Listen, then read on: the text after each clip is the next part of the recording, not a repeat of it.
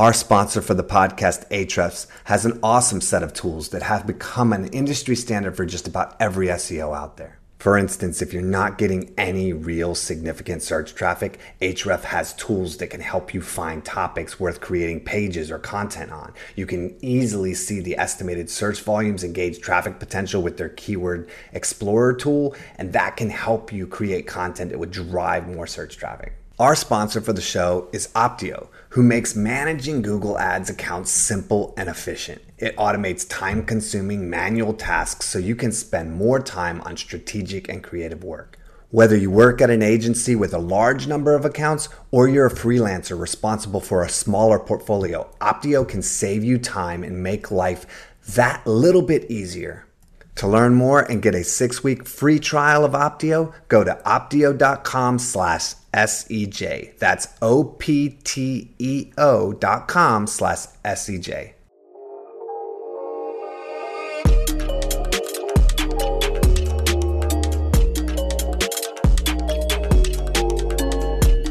Hello everyone and welcome to another episode of the Search Engine Journal Show. I am your host, Brent Satoris, and today we are joined by Bill Hunt, president of Back Azimuth, world-renowned speaker and SEO expert, and really knowledgeable about Hreflang, which is what we're going to talk about today. We talk about what it is, some of the intricacies, how it can get complicated. I hope you enjoy the show. Hey Bill, thanks for joining the show. Thanks for having me. Looking forward to talking to you. Yeah, I mean, I always kind of pimp you a little bit whenever I'm talking about you online or even on these shows, because I mean, I think most people in the industry know that you're pretty much one of the top, I would say the top 5 SEOs in the world at this point when it comes to knowledge, ability to actually deliver on what you talk about and to really think kind of bigger scale. Right? I mean, we love to, look at digital marketing as kind of like a small thing back in the day, but it's really evolved, over the years to be super big and really important for a lot of global and Fortune companies to have success. And when you think about what those companies are doing in marketing, your name's always in that hat. So first off, I'm super stoked to have you on the show. And secondly, I'm really excited about this topic in particular because I think there's so much misunderstanding around Hreflang. Not that people don't know what it is, but I think that's about the extent of what people know about it, is what it is. And for anybody who doesn't know that, can you take a moment to just kind of fill us in on what is Hreflang? Sure. It originally started out as a meta tag that said, pretend you're having a conversation with Google. It's like, hey, Google, I'm glad you found this page you're on. And then the tag says this page here is for the US, the UK, or whatever market page you landed on. And just to let you know, I have these alternative pages for specific language regions. And so, you can have a URL in there for the equivalent page for the UK or Australia or Spain. And then what happens is they take that as a signal.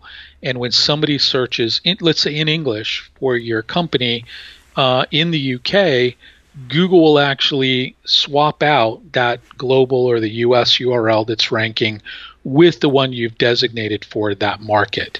And that's essentially what it is. And that in itself is what makes it extremely valuable but extremely complex. Is it something where you need to have like a /es or, at the end of the URL or have a specific page to do that? Or is this something that you can also do with like, not cloaking, but like user, targeting? Yes. I mean, you have to have a designated page. I mean, that's essentially what it is, that it's this page for this market. And the whole /es or that's where things get complicated because, which is also why we need this. So in first wave, you can have a /UK. We all think of that as being the United Kingdom, but could it be that it could be Ukrainian language? Or does Google know that UK doesn't mean, I don't know, user keys or some other acronym that you have? So we needed something beyond that. The second piece, and we get a lot, is people saying, hey, I've put Google Translate in across 13 languages on my site, but Google's not picking those up. Can I use Hreflang? And when you look at it, it's one page that Google Translate will spin out into X number of languages. So you technically only have one page. A variation on this, which gets creative and confusing, is when somebody has say, an English page, and then a Spanish and a French, and then they say you can set that for global French or global English, but you can also set it to say this global page in English is equal to the US and UK and Australia. And I think that's where people are getting creative and getting confused with how to deploy this. But it is, like you said, you have a dedicated page to a language, for a market. So British English is the proper way to phrase this. You just want to make sure the search, and really it's Google and Yandex, that's the page you prefer. It works very similar to a rel canonical. I have a page with tracking parameters. I don't want you to index the page with the tracking parameters. I want you to use the root version. It works the same type of concept. Well, it seems like we're talking about language, but I think a lot of people interpret, and it may be true, to interpret it as, selecting the page for the country.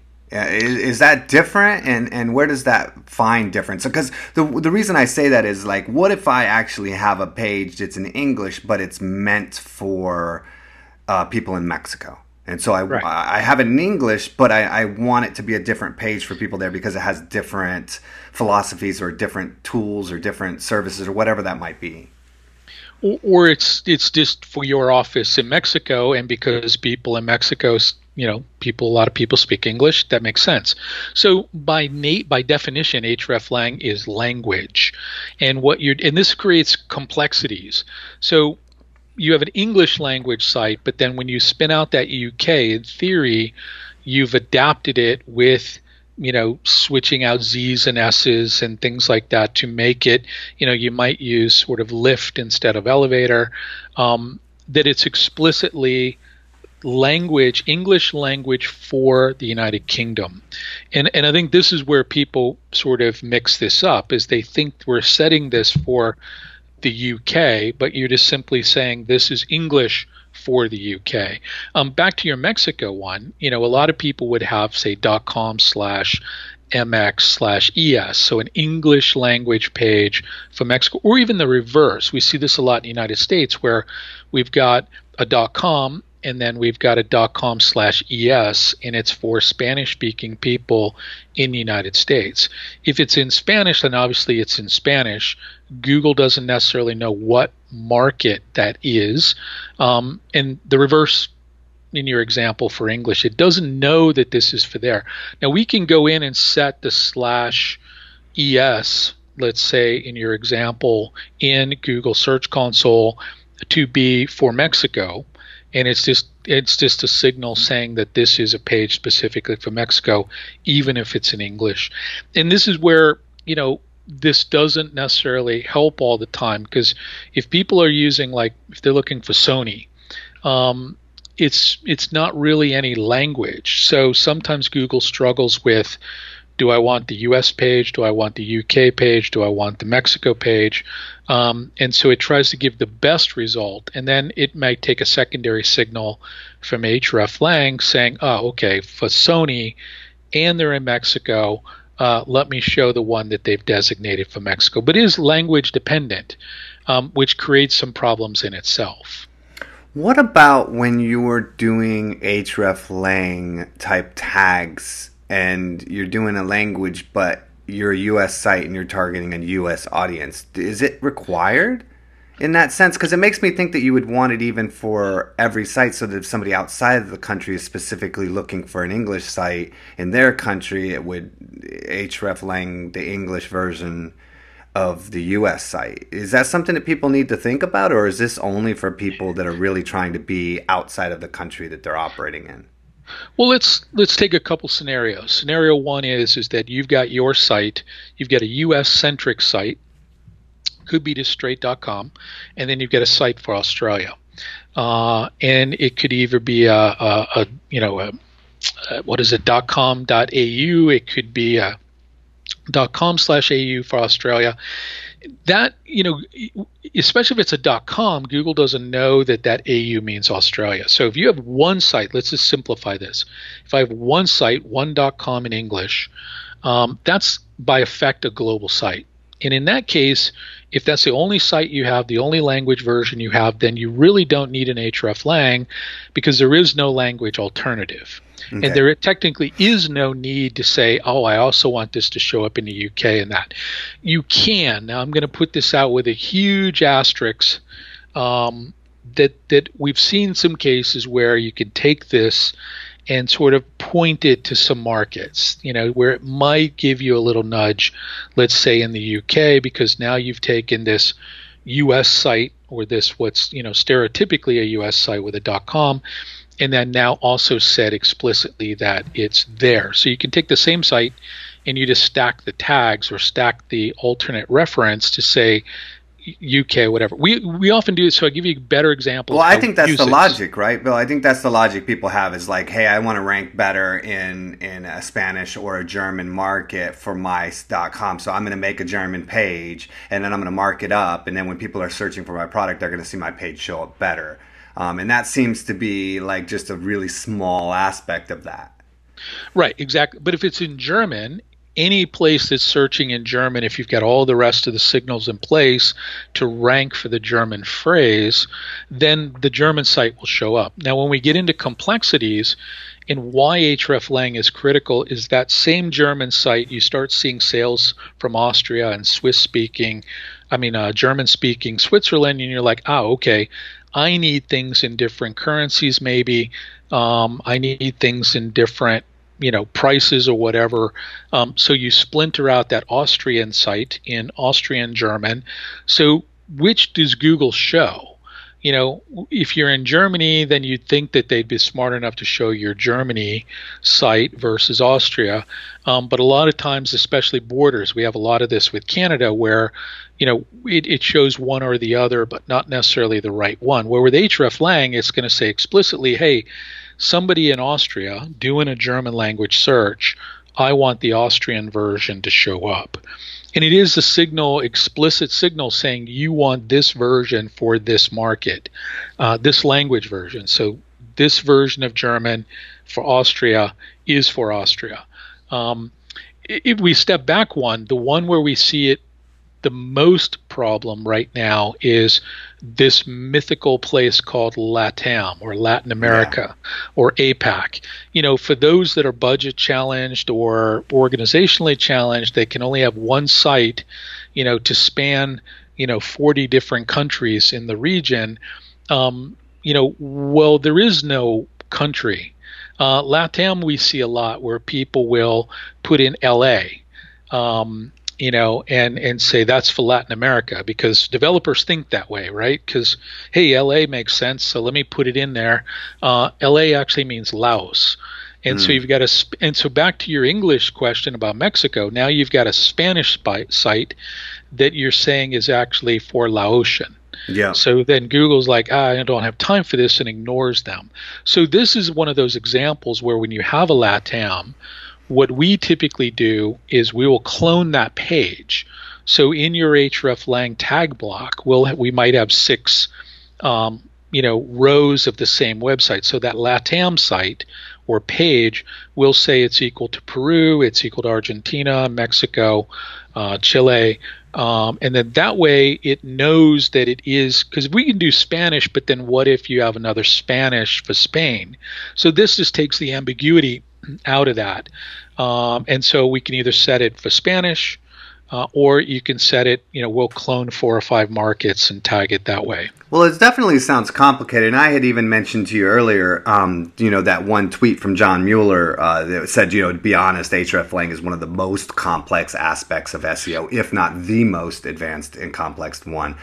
Feels pretty easy like a meta tag, but it gets really hard quick. And it seems like it's not necessarily, although I've seen examples from you and Aleda and a handful of other people of people actually tagging things wrong, it seems like it's more of how are you strategically trying to set yourself up where the complexity lies. Is that true, or is it also kind of difficult just in how you structure the code itself? No, the code is frighteningly simple.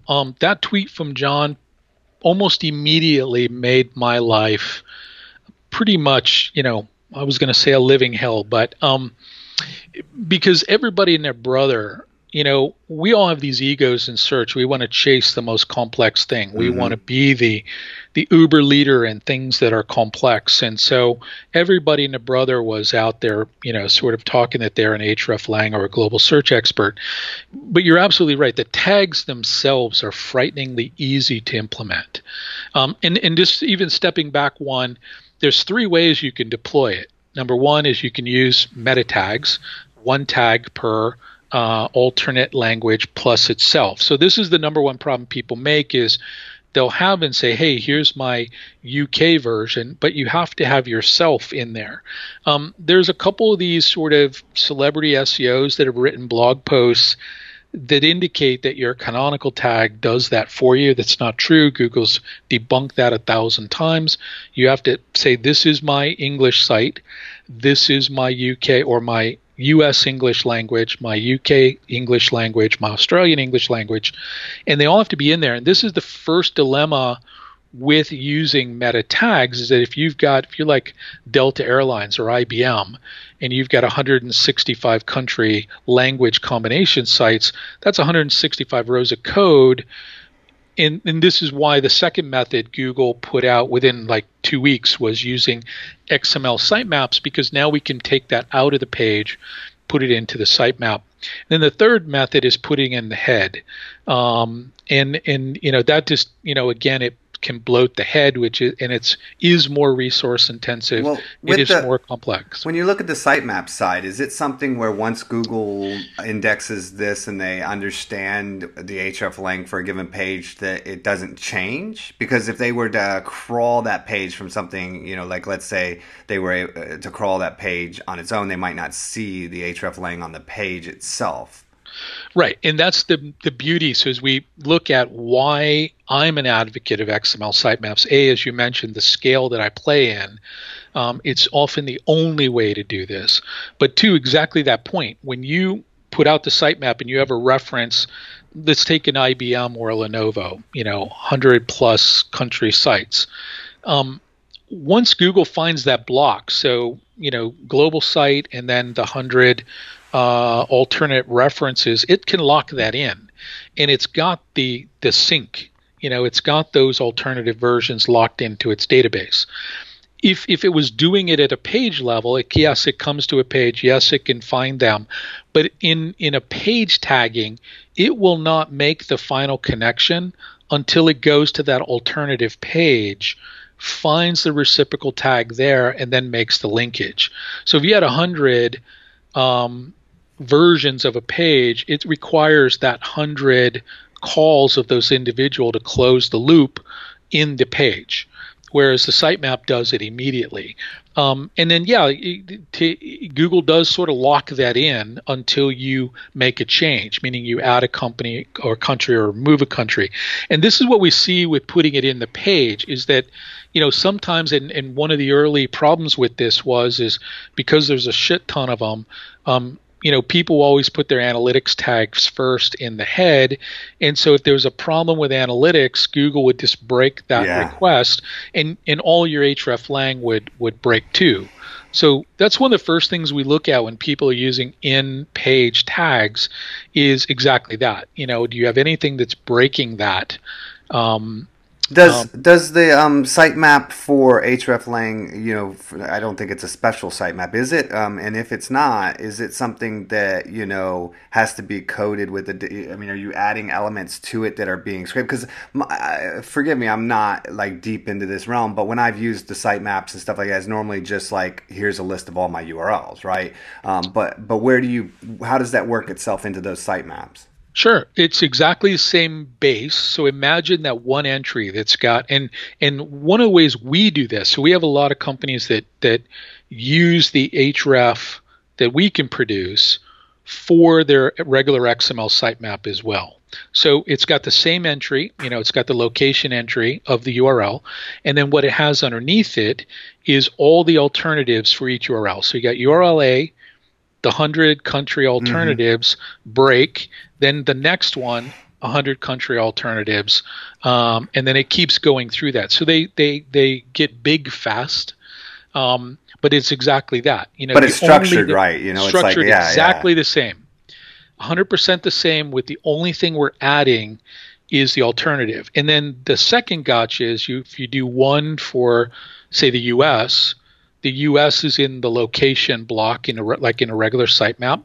You have to have a version that's got the UK one in a location block and then the 100 Oh, wow. alternatives below it. So a file might actually have, you get to that 50,000, URL limit pretty quickly. Yeah, I imagine. So, we break them, and I mean, we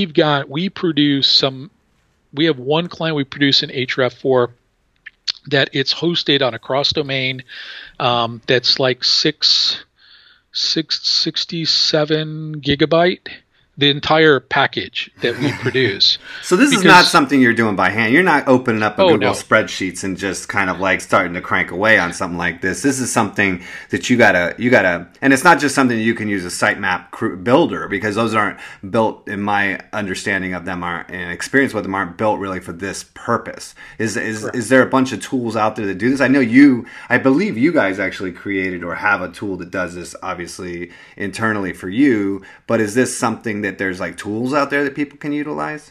There's really not. I mean, there's a couple schools for this, like everything in search, right? There's a group of people that sort of roll their own with some scripts that are out there.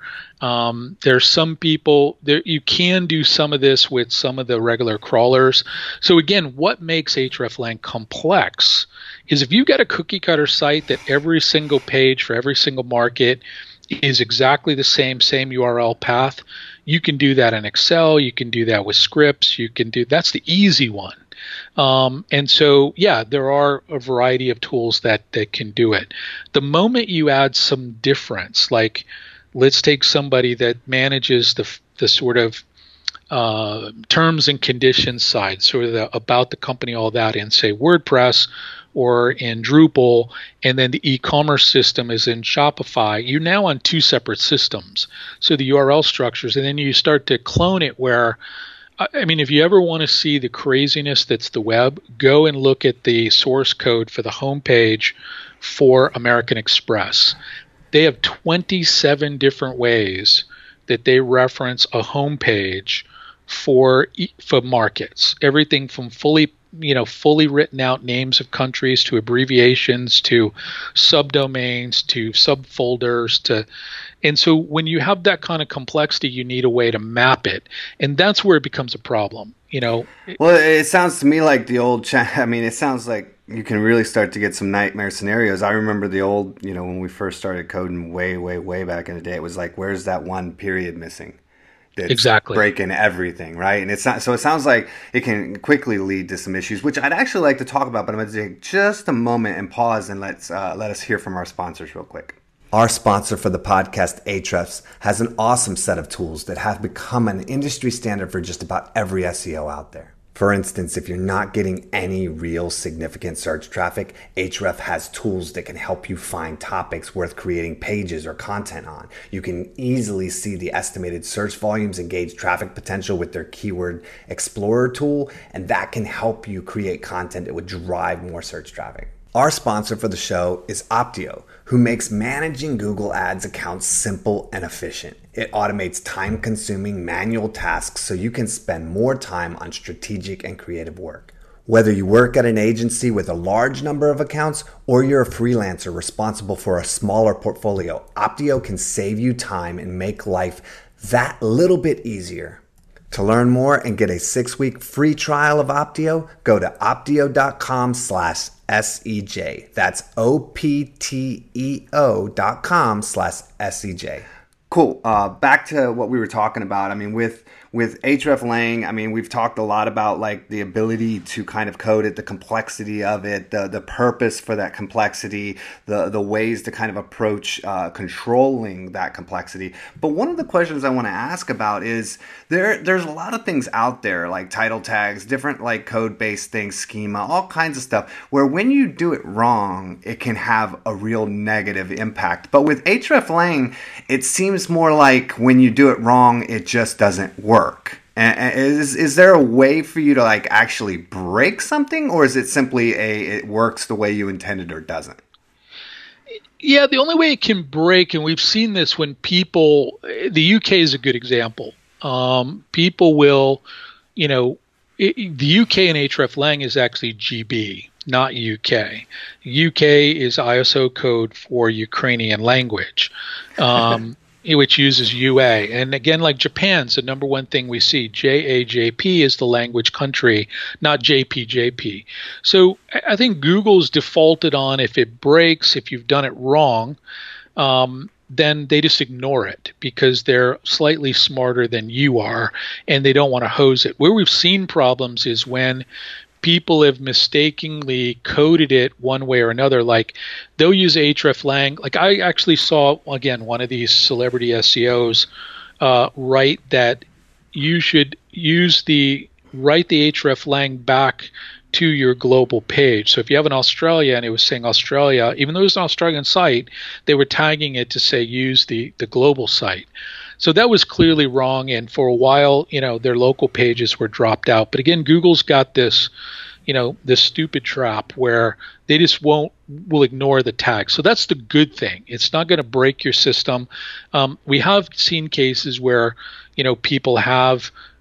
The other side is when they try to fix something or try to make a change, and they were doing well, and it breaks. I'll give you a great example, like when you were doing the interview with Mark about the new world of rank reports and search results. One of my pet peeves about rank tools is none of them really point out that you have the wrong page ranking. Interesting. And so let's say somebody in Australia. Now, if you're in Australia and you're looking at a rank report in Australia, you're probably pulling your hair out every week because the wrong page is ranking. Whereas somebody at a global level doesn't really have a lens into this. And now most SEOs will take a position. We don't care what's there. But where this becomes a problem is like, one of our classic success stories was a consumer electronics company that in Australia, their global pages were ranking. They'd been around longer. They had all kinds of link value, et cetera, et cetera. But on them, you could only learn more. There was no pricing because it was a global price neutral page.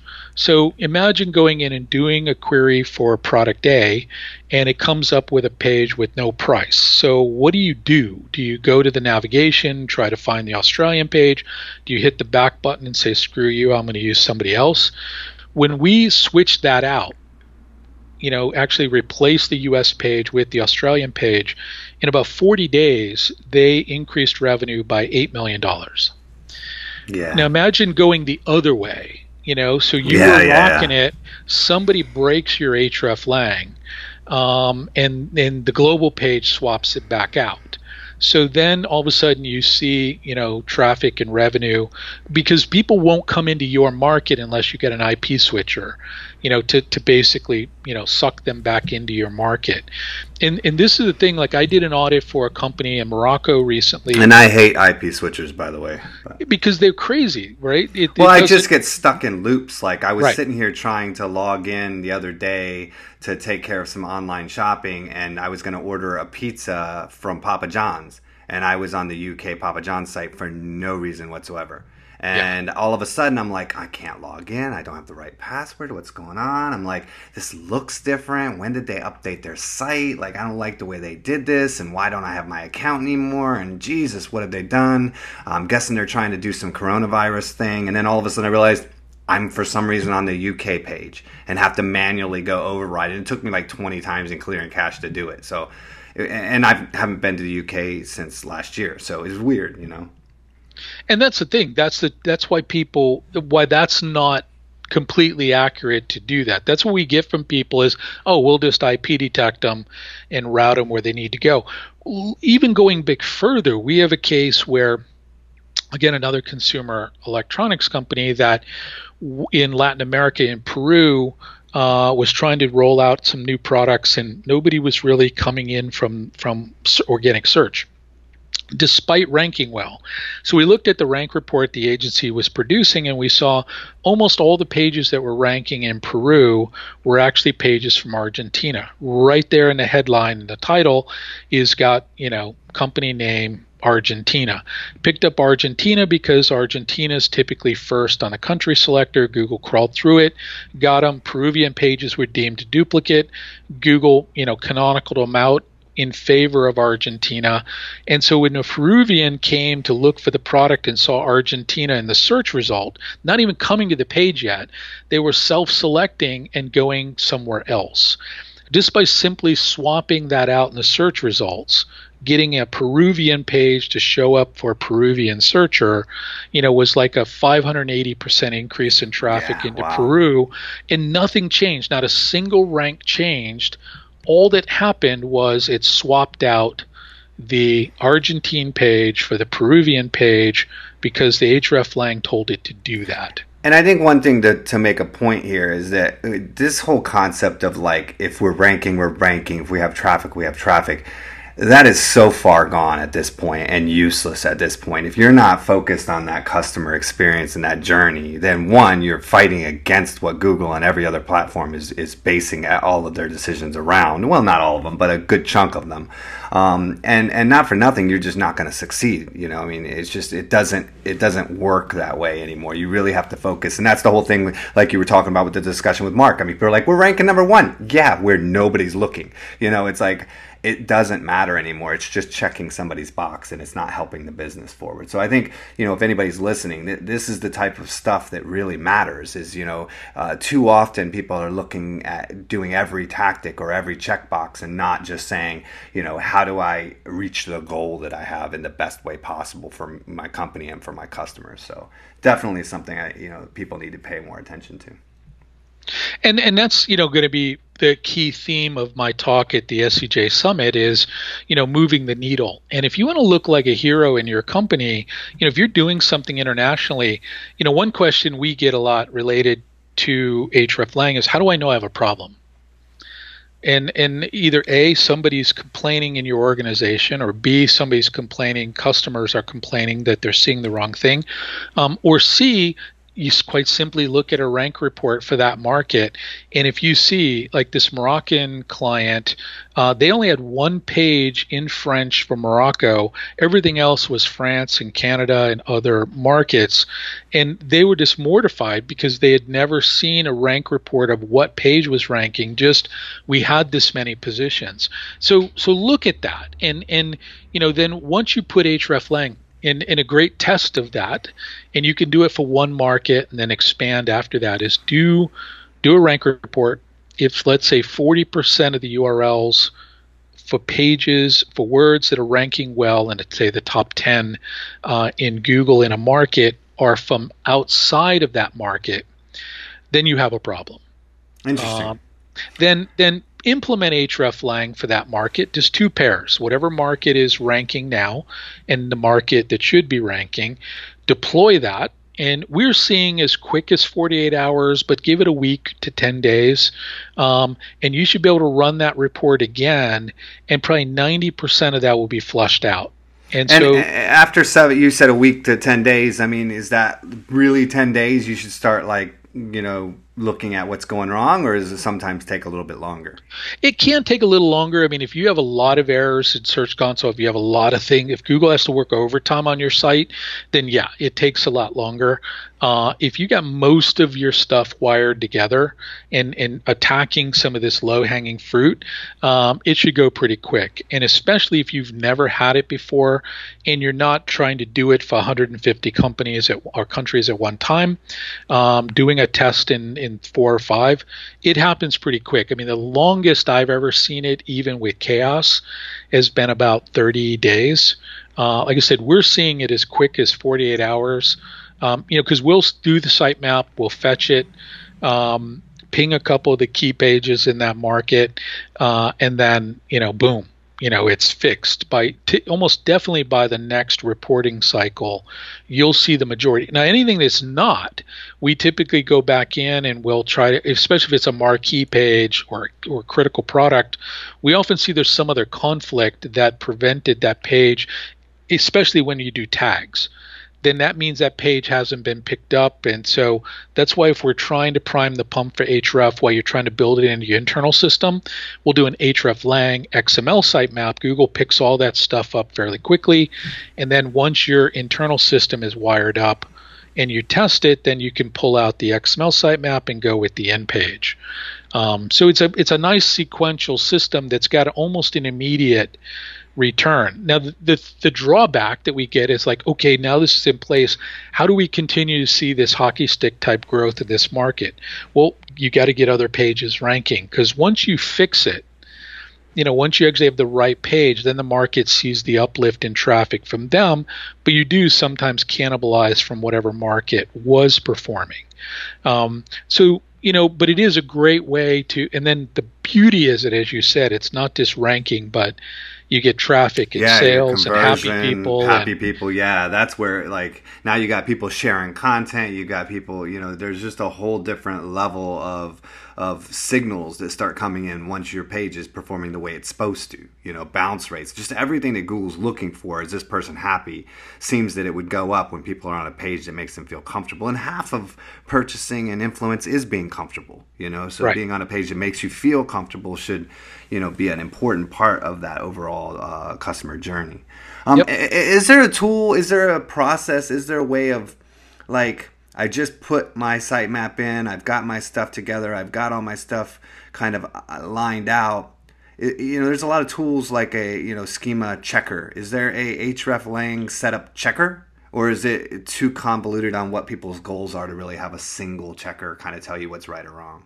For Hreflang in page, there is a checker. So, Max Prin and his team, I think it's called what? He's going to kill me for not remembering the site, but the guys at Merkle, yeah, if we'll link it in there, but he's got one, I think it's Technical SEO Tools or something like that. He's got what I think is the best, so much so that we took ours down. We had one, and then we got we were getting like 500 requests a week for wanting us to tell them why our tool found it was broken. There's really not anything scalable. So Max's tool as well will tell you to some degree if you've got your XMLs correct. That's the harder one to do because it has to, match them. But he's probably got the best that I've seen out there, and it's one that we would use if we're ever checking. Screaming Frog actually has a really good tester built in theirs now. It will actually, check in page as well. And then, the good folks at SEMrush have built that tester. They actually did probably one of the best studies of the errors of how many people were using the wrong country code or didn't have return tags. And any of those tools are great diagnostic, but check it and then, make sure, because again, if you wire it correctly, get the right country language tag, the right mapping, you're good.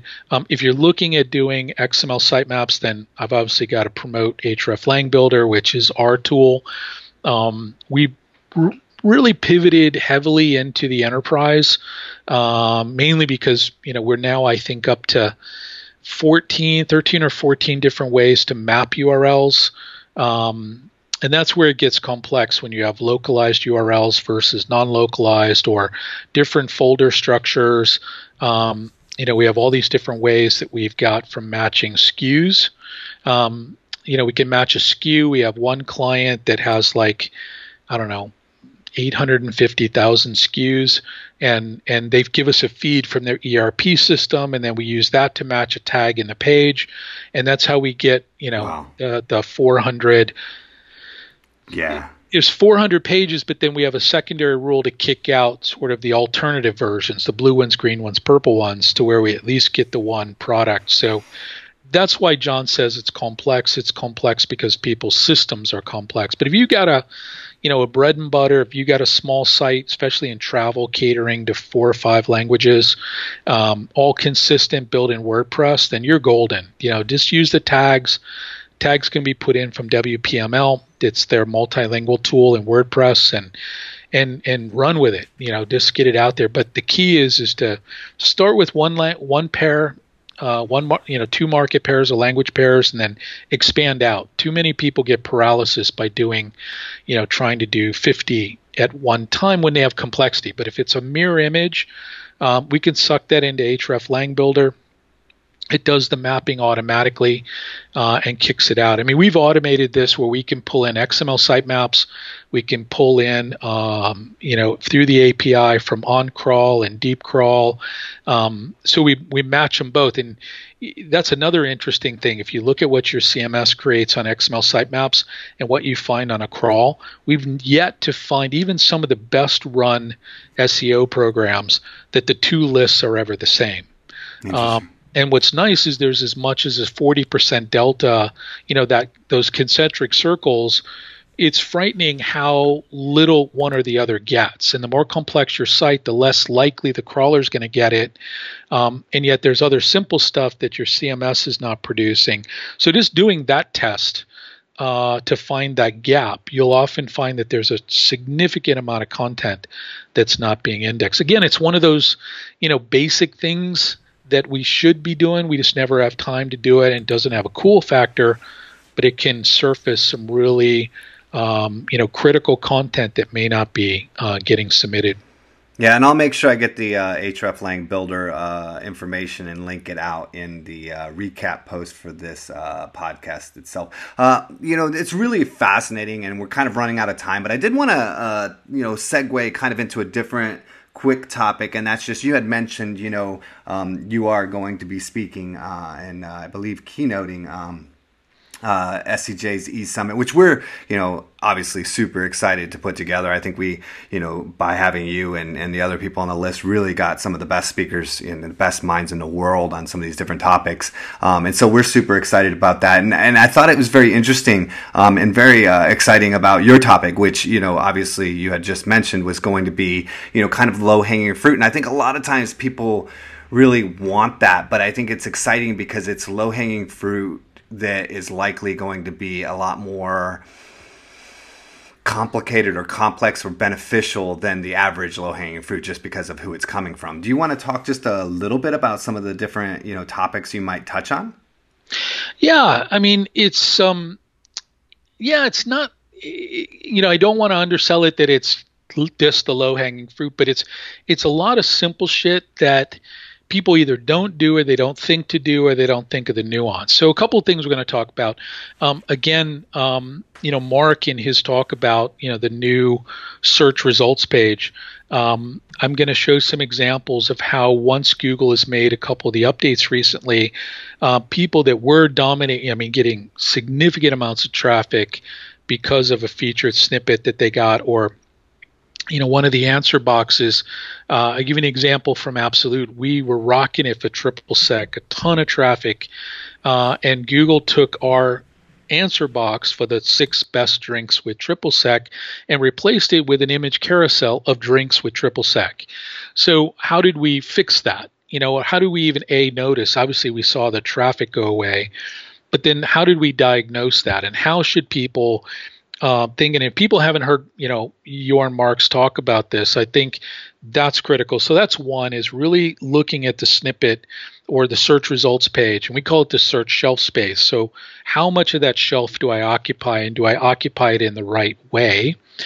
That's one. And then other things like, we'll talk about Hreflang, looking at data. Like one of my magical get clients wowed while the ink is drying on a contract is find words that are ranking well that are not getting very much traffic. There's query volume and that snippet, again, changing just what a snippet says. Other little things, looking for pages that may not be indexed, that sort of overlap between the crawls.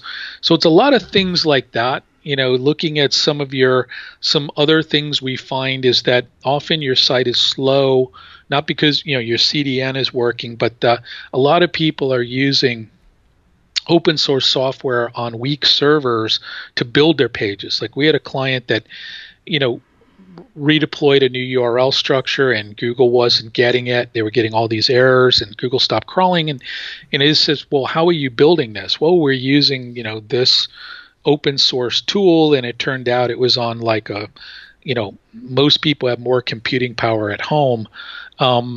And nobody thought to check that weak link. So that's why it was timing out. Mm-hmm. And so a simple thing, making sure that we were caching those pages out in Akamai, essentially prevented that.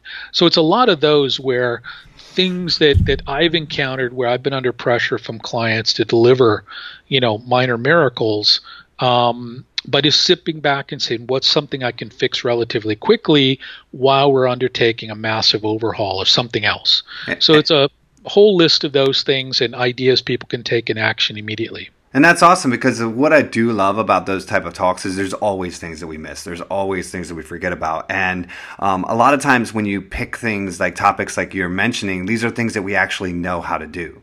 It's just like, these are things that we can actually fix, where sometimes the things we learn are completely new. And it's like, oh, now I've got to go out and like learn a whole bunch of things. And that can seem very daunting. Whereas if you're just being reminded about some of the things you maybe already know or partly know, I think that's extremely helpful, because it just kind of reminds us. And I always get the most in my personal experience from those type of sessions. Again, for anybody who's listening, this is Bill's going to be speaking at the SEJ Summit, which is going to be June 2nd. And can't wait for having him speak and share. And I understand, Bill, I don't know how much you care to speak to it, but I understand this might be your last session on SEO, or at least for the time being.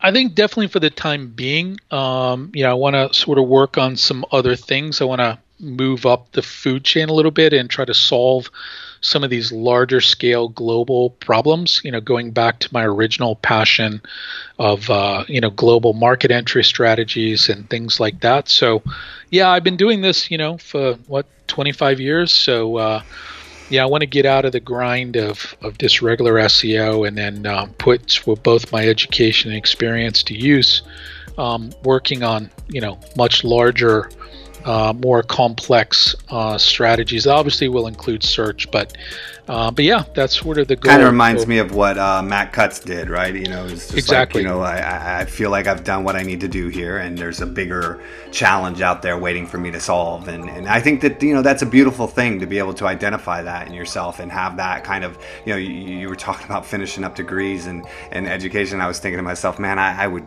There's nothing that would get me to go back to school right now. I mean, not nothing. If they had a futurism courses, I do tend to kind of play with those. But man, to be able to find the drive and the grind to do that, and then to move forward through that, it's admirable. And I think you're going to do really great things, and I'm excited to see what you do. There's a lot of information that we've shared. You have a lot to share in general going forward. I don't think that that's ever going to change. Everybody who's listening, how can they find you, Bill? How can they find what you're talking about, what you're doing, where you're at? Where are you at online that people can find you? Sure, they can definitely, come to the website at back-azimuth.com. Bill at back-azimuth.com is my email. I'm not particularly active on Twitter, but you can find me there at Bill Hunt, or I do still write occasionally on my personal blog at whunt.com. Any of those will work to find me. Awesome. Bill, thank you so much for joining the show. I appreciate the time, the information, and the dialogue. Same here. Yeah, it's been great. Always love chatting with you. It's a pleasure. I'll talk to you soon, Bill. Cheers. Yep. Hey there, I'm not Prince Torres. I'm not Danny Goodwin. And I'm not Lauren Baker. That's Greg Finn and Jess Budd, and I'm Christine Zernheld. If you listen to the Search Engine Journal show, we think you'll love our critically acclaimed SEJ Network podcast, Marketing O'Clock. Join us every week as we report the latest SEO, PPC, and social media marketing news. This is a show for real-life marketers who want to do great work. And because we're IRL marketers too, we know you're talking about attribution, schema, and CPCs all day long. So we keep it light with plenty of spicy hot takes, puns, and rants. Plus, we talk about what's working hard and what's hardly working in our accounts, and share what news stories have us saying WTH every week. So if you're ready to become a better marketer, subscribe wherever you consume podcasts and listen to new episodes fresh for you each and every Friday morning. Only on the SEJ Network.